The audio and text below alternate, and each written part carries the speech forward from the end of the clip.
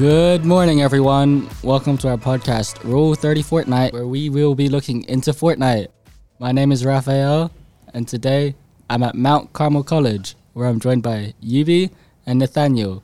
This show will cover the current state of Fortnite, the competitive scene of Fortnite, the future of Fortnite, and the prime of Fortnite. These two players have all played Fortnite and played at different times, which is perfect for seeing different views on the game Fortnite. So, Yubi, Nathaniel, have you always been into video games? Yeah, I've been into video games since I was a very young age. I played Minecraft a lot when I was a kid, and then I got into Fortnite. Yubi? Nah, I was pretty poor, so I didn't have any consoles except the PS3, and I couldn't really play any games, so no. So, what got you guys into Fortnite, if that was the case for My you, friends, when I was at school, all of them started playing, so I begged my mum and dad.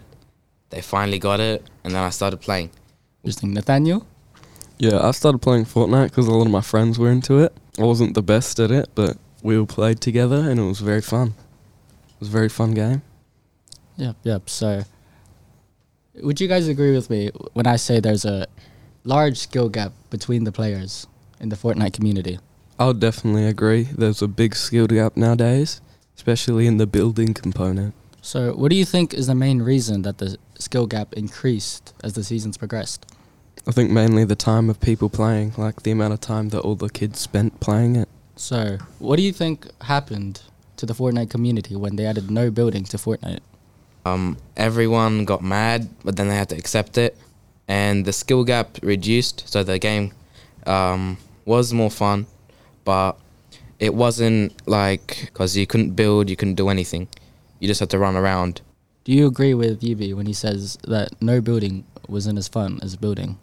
No, I think no building was a pretty good component of the game because it made it so it's a lot easier for everyone to play and win. So, what is the main way do you guys think that the esports side of Fortnite has changed since Booga won? I don't know anything about esports. I wasn't really into Fortnite. Did you guys hear on the news when Booga won? I think it got a lot of people into the game because such a young kid winning so much money playing Fortnite.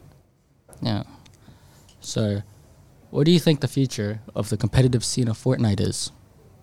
I think the competitive scene is kind of dying out a bit nowadays. I don't think as much people are playing it. Okay, so the future of Fortnite. Do you think there's a way that Fortnite can bring back the game to the state it used to be? I don't think there is a way it can be back where it used to be, but I think it still might have some relevance. So, overall, how has Fortnite influenced your gaming skills? I think it definitely made me a lot more good at gaming because I hadn't really played any shooter games before Fortnite. When I started getting on keyboard and mouse, it helped me with the other games that I started playing because I didn't know how to play on keyboard and mouse, but Fortnite taught me how to play. So now I'm better at more keyboard and mouse games, but I'm still bad at every single game. So, if Fortnite was never made, what would you have spent that time during the time of Fortnite doing? I think if Fortnite wasn't made, there'd probably be another game that would have replaced it. So you think you would still be playing a lot of video games during that time?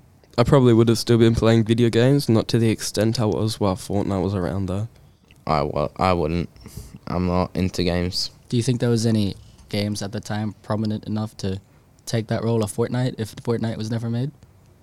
I think Minecraft and Terraria would have a lot more attention than Fortnite during that time. Why do you think that? I think they're just very fun games and a lot of people would like to play them. Did you ever play Minecraft and Terraria, Yubi? Not really. I only played when my sister was playing. I didn't think Minecraft was that fun because I had it on PlayStation. Yep. If you would like to hear more episodes from R30 Fortnite, you can check them out at our own podcast page. The link is in the show notes for this episode.